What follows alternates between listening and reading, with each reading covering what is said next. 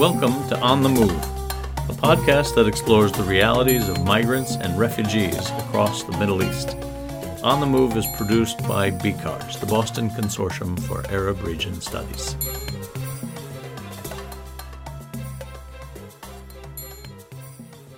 Hello and welcome back to On the Move, the BCARS podcast in which we bring you expertise and insights from scholars, practitioners, and policy experts from the Arab region.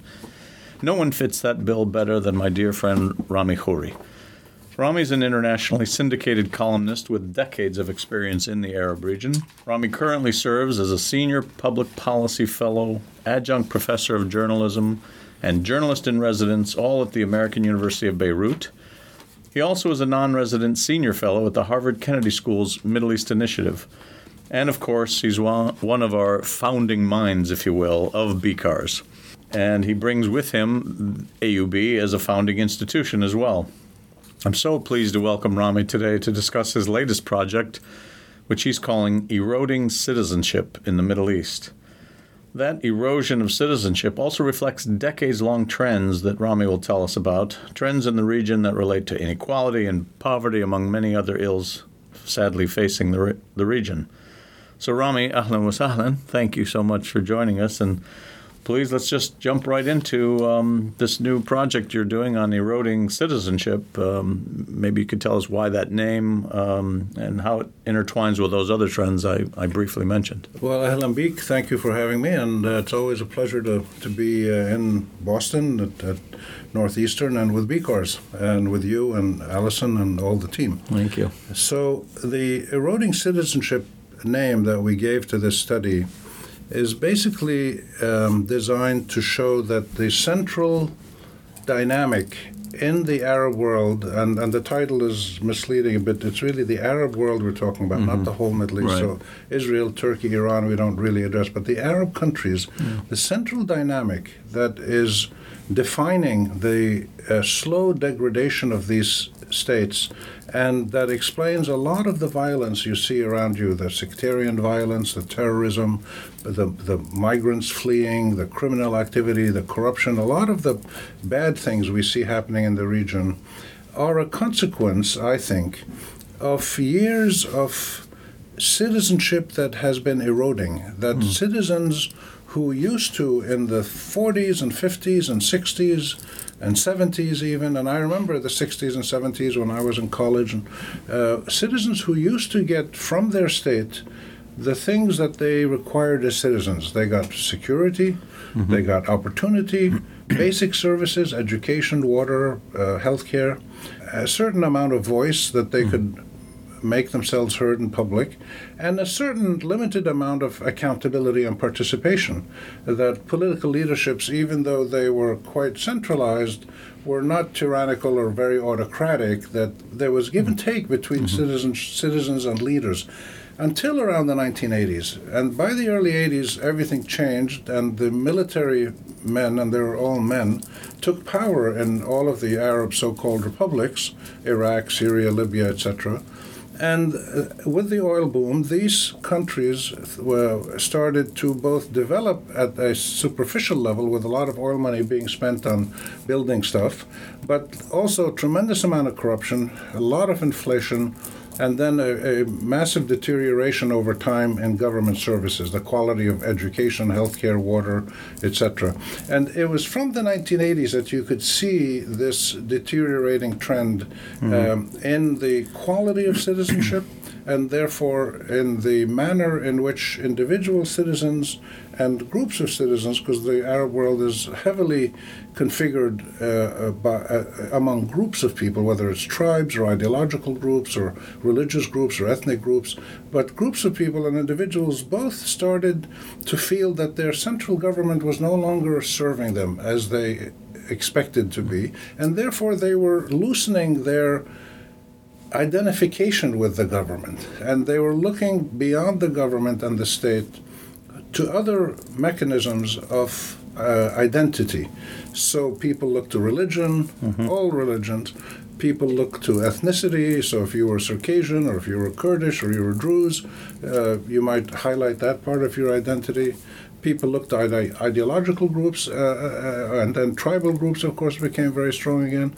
So that's what I mean by eroding citizenship. The quality of the link between the citizen and the state has been eroding steadily for about 40 years. Uh-huh. And what we've tried to do in this project is to document that through empirical data that we're getting mostly from surveys and polls that have been done by groups like the Arab Center in Doha, the Arab Barometer, and other studies that we can find and use. And the results are really pretty frightening. And of course, the proof of that in many ways, what we're seeing, is what you're seeing on the streets today in the Arab world, which is millions of Arabs in Iraq, in Jordan, and Lebanon, and Algeria, Sudan, all over the place, millions of people out in the streets peacefully demonstrating, asking their governments to serve them, do their work, or get out. And this is quite an extraordinary historical moment in the Arab world, because it's the first time that you actually start to get, we've seen it in Tunisia, it's starting in Sudan maybe, and we'll see what happens next. You're starting to see the assertion of citizen sovereignty, that the citizen is the source of sovereignty and authority in these countries. That's always been written into the Constitution, but nobody took those constitutions seriously, but now it's starting to happen. In some ways, people are talking parallel issues, like academic issues over here and just practical, as you said, the people in the streets. I mean, can we look beyond these questions of social contract and authoritarian, the deepness of the authoritarianism, and talk about basic citizenship and how citizens are sort of waking up saying, no, it's almost like, I mean, you lived through much of the civil rights movement as I did as much younger people, but I remember these things of like, I am a man and I have my dignity. I mean, these are African Americans in the case of the United States. Is there a parallel there? I've heard you speak in other contexts about a parallel that you have seen. Can you reflect on that for a moment? Do you think it's a legitimate parallel, or do you think it's just a nice hook maybe to get an American audience interested in what the heck is going on in the Middle East? Oh, I think very much it's a legitimate parallel, to the point where I've often said in my talks and interviews and discussions with people that if you want to understand the sentiments of masses of Arab people who are struggling for their rights and they're out in the streets, you should listen to them singing out the phrase, free at last, Allahu Akbar, we're free at last. Because Allahu Akbar is God Almighty. Yeah. And of course, Martin Luther King said, God Almighty, we're free at last. And the people in the Arab world are doing exactly the same thing. They're drawing on God's promise to live as decent human beings, equal to all other human beings in their own country. And there is very much a civil rights struggle to this question now, this moment in the Arab world. But the difference is that the civil rights movement was a minority of black people and people of color. In our case, it's the majority of people who are subjugated by a power elite. And the power elite is different in every country. In some countries, like in Egypt or Syria, it was the military-based, family-linked power elite. In kingdoms, it's the royal family with their friends and cousins and guards and business partners and the corporate crony capitalist elite that is with them. And in some countries like Lebanon, it's very much a sectarian, oligarchic elite where 18 different sectarian groups, religious groups, have a share of the public pie in seats in parliament, government ministries, etc. And the power elite is different in every country, but the manner in which the power elite treats the population is not so different. In most countries, the majority of ordinary citizens now feel, and have said so in the last 10 or 15 years, they feel that they're not treated fairly by their own state. Forget about Arab-Israeli issues and foreign armies coming to attack us. It is purely internal. Yeah. It's about my rights as a citizen, and I'm being mistreated by my government and my power structure. So it's very much a process of a kind of an awakening of a majority of citizens who are mistreated and abused, insisting on their rights. The data now tells us clearly things that were not known 15, 20, or 30 years ago because of polling and surveys and other things. And what the data is showing now is that about 2/3 of the Arab population are poor and vulnerable. 2/3, that's 2 out of every 3 people. That's 260 out of something like 400 million Arabs. And it's getting worse. It's not getting better because all the forces for pauperization are still there and are worsening. In other words, trade, tourism, direct foreign investment, government investment, savings, expatriate remittances, all of the things that have generated growth and a growing middle class between the 1940s and the 1980s, all of those forces are either stagnant or reversed, and therefore the 2/3 of the Arabs who are poor and vulnerable are probably going to grow to much more. The middle class used to be about 50-60% of the population years ago. It was about 44% about 10 years ago, and now it's measured as around 33%. So the middle class is shrinking, the poor and vulnerable are growing, and there's a very small, super wealthy elite at the very top. So what you're seeing in the region, broadly speaking, a few of the small Arab oil producers are an exception to this because they have small populations, lots of money, and decent leadership. Places like Kuwait and Qatar and Oman and a few others. But what you see across the region, broadly speaking, is the pauperization of the citizenry and the militarization of the state. And as citizens get poorer and poorer and more marginalized and more vulnerable, they feel more helpless. They also become restless and they try to push back. And the state turns to security measures to keep things calm. So in other words, to maintain stability. And this is how they sell their position to the Western powers, the U.S. and the Europeans and others, that we need your help to maintain stability because stability is good. And stability is good, but only if stability also means basic human decency and equality and development for all.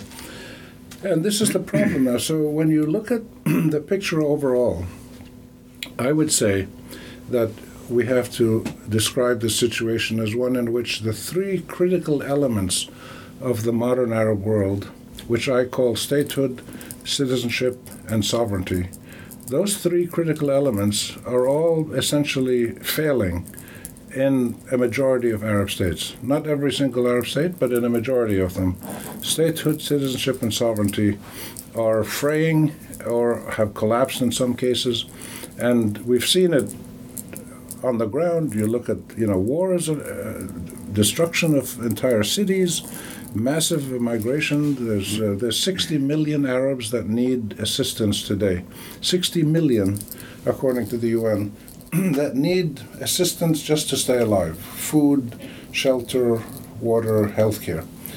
So there's a serious structural problem in the Arab countries, and it's a problem that reflects the poor governance that we've experienced essentially in the last 40 years, because in the first 50, 60 years of our statehood after World War I, the Arab world did a pretty good job of development, broadly speaking. But in the last 40 years, we haven't done very well at all, and governments have been taken over by military regimes, which led to kleptocracies and corruption and massive inefficiencies and theft of money and all kinds of bad things, and the result is what you have today. 2/3 of your people can't feed themselves, can't meet their basic needs. And it's the young people who feel this the most. They're the ones who are 15, 18, 24 years old. They're graduating from high school and college. They're not finding jobs. They go into the informal sector. They get $3, $4, $5 a day for doing the work that used to be done before by donkeys.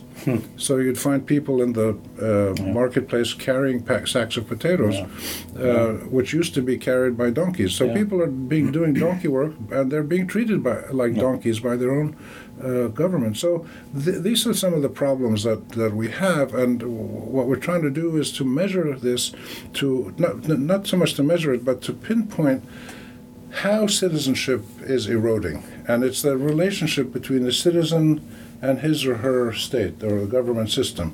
And we're looking at data that's available and trying to find indicators that show this. And then there's quite a bit of information now that's available.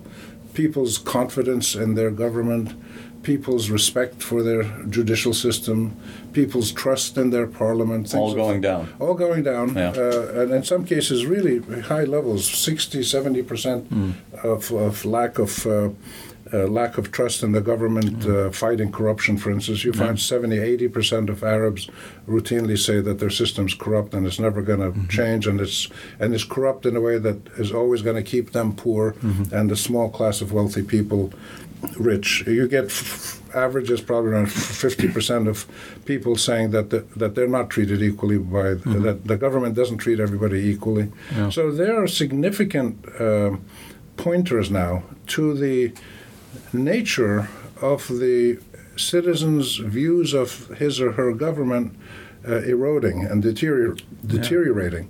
And this leads to very bad things because the citizen slowly detaches from the government or from the state and from social structures and political structures and systems.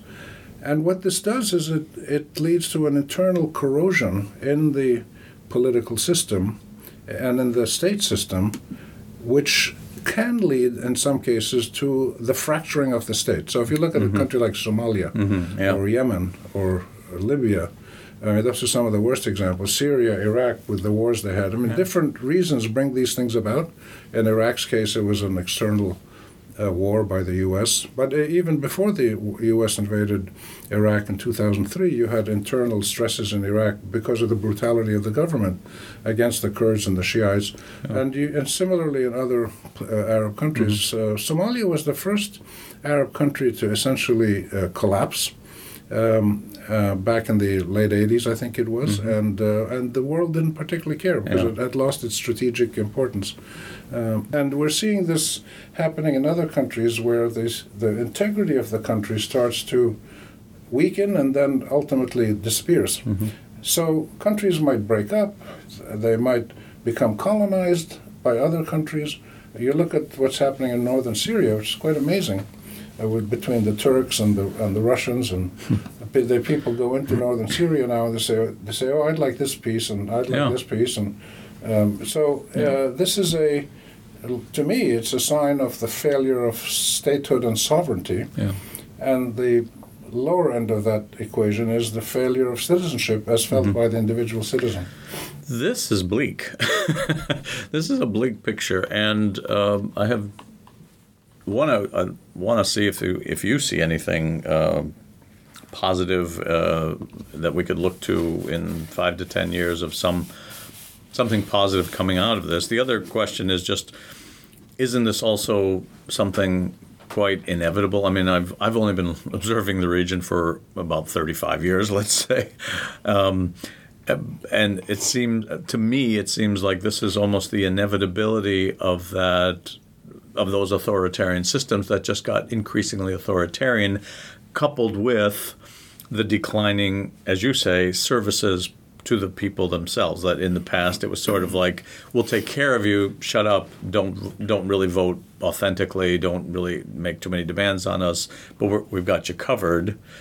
And something broke. And I guess it's the economy generally, but it's also, as you were pointing out, corruption and the concentration of power, the lack of any pushback. And now we're seeing that pushback. Right. So let me go from there. This pushback and looking forward, is this the sign? I mean, are these the signs we're seeing that are actually the positive things that we can look forward to maybe in 5 to 10 years where something will break and reform itself, or something will just evolve out of this into something a bit more positive and palatable to the structures that we've lived with for 30, 40, 50 years.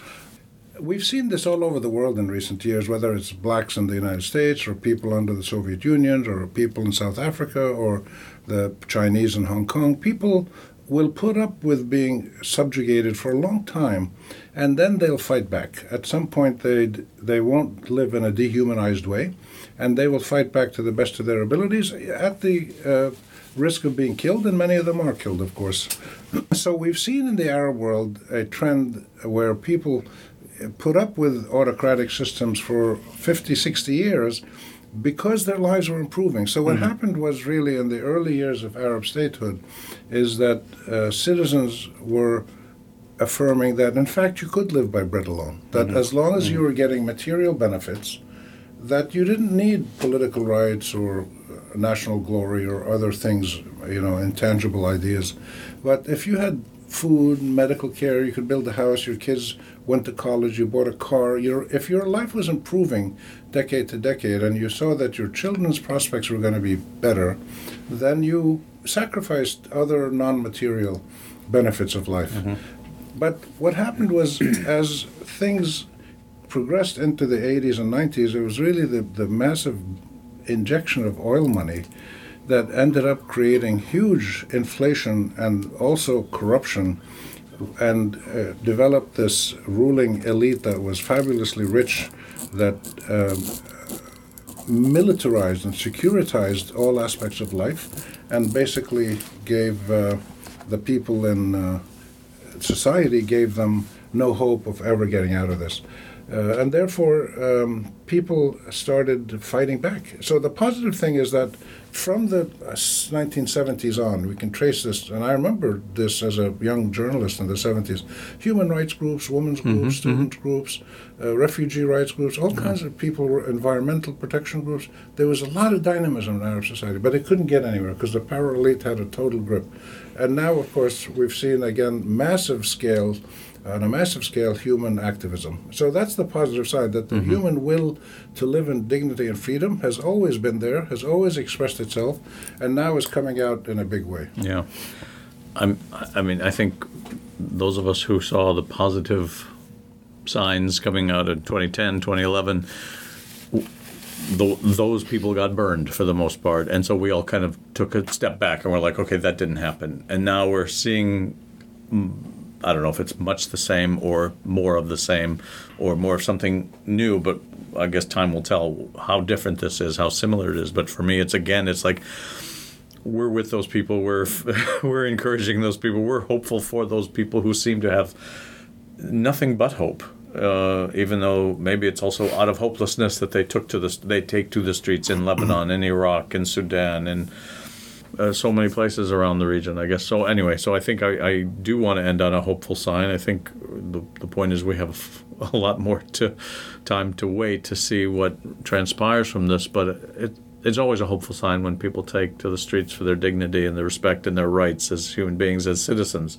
I guess I'll come back to that word because that's really our focus. And I mean, your paper, I know, is still being developed, and I'm excited to see what comes of it, and to tweet it and to share it and to put it on our websites and to link to all the other wonderful things you're doing on this topic. It's just a great study. Let me just add one more thing in terms of hopeful signs. What's fascinating is if you look at the progression of how citizens who are in the streets demonstrating for their basic dignity and their rights, how they're doing it. The first wave in the big wave of 2010 to 11, most of them didn't succeed except for Tunisia. And then the second thing that happened is you had Algeria and Sudan, and look how clever the Sudanese were particularly, and they even got the military to agree on a joint council with one civilian more than the military.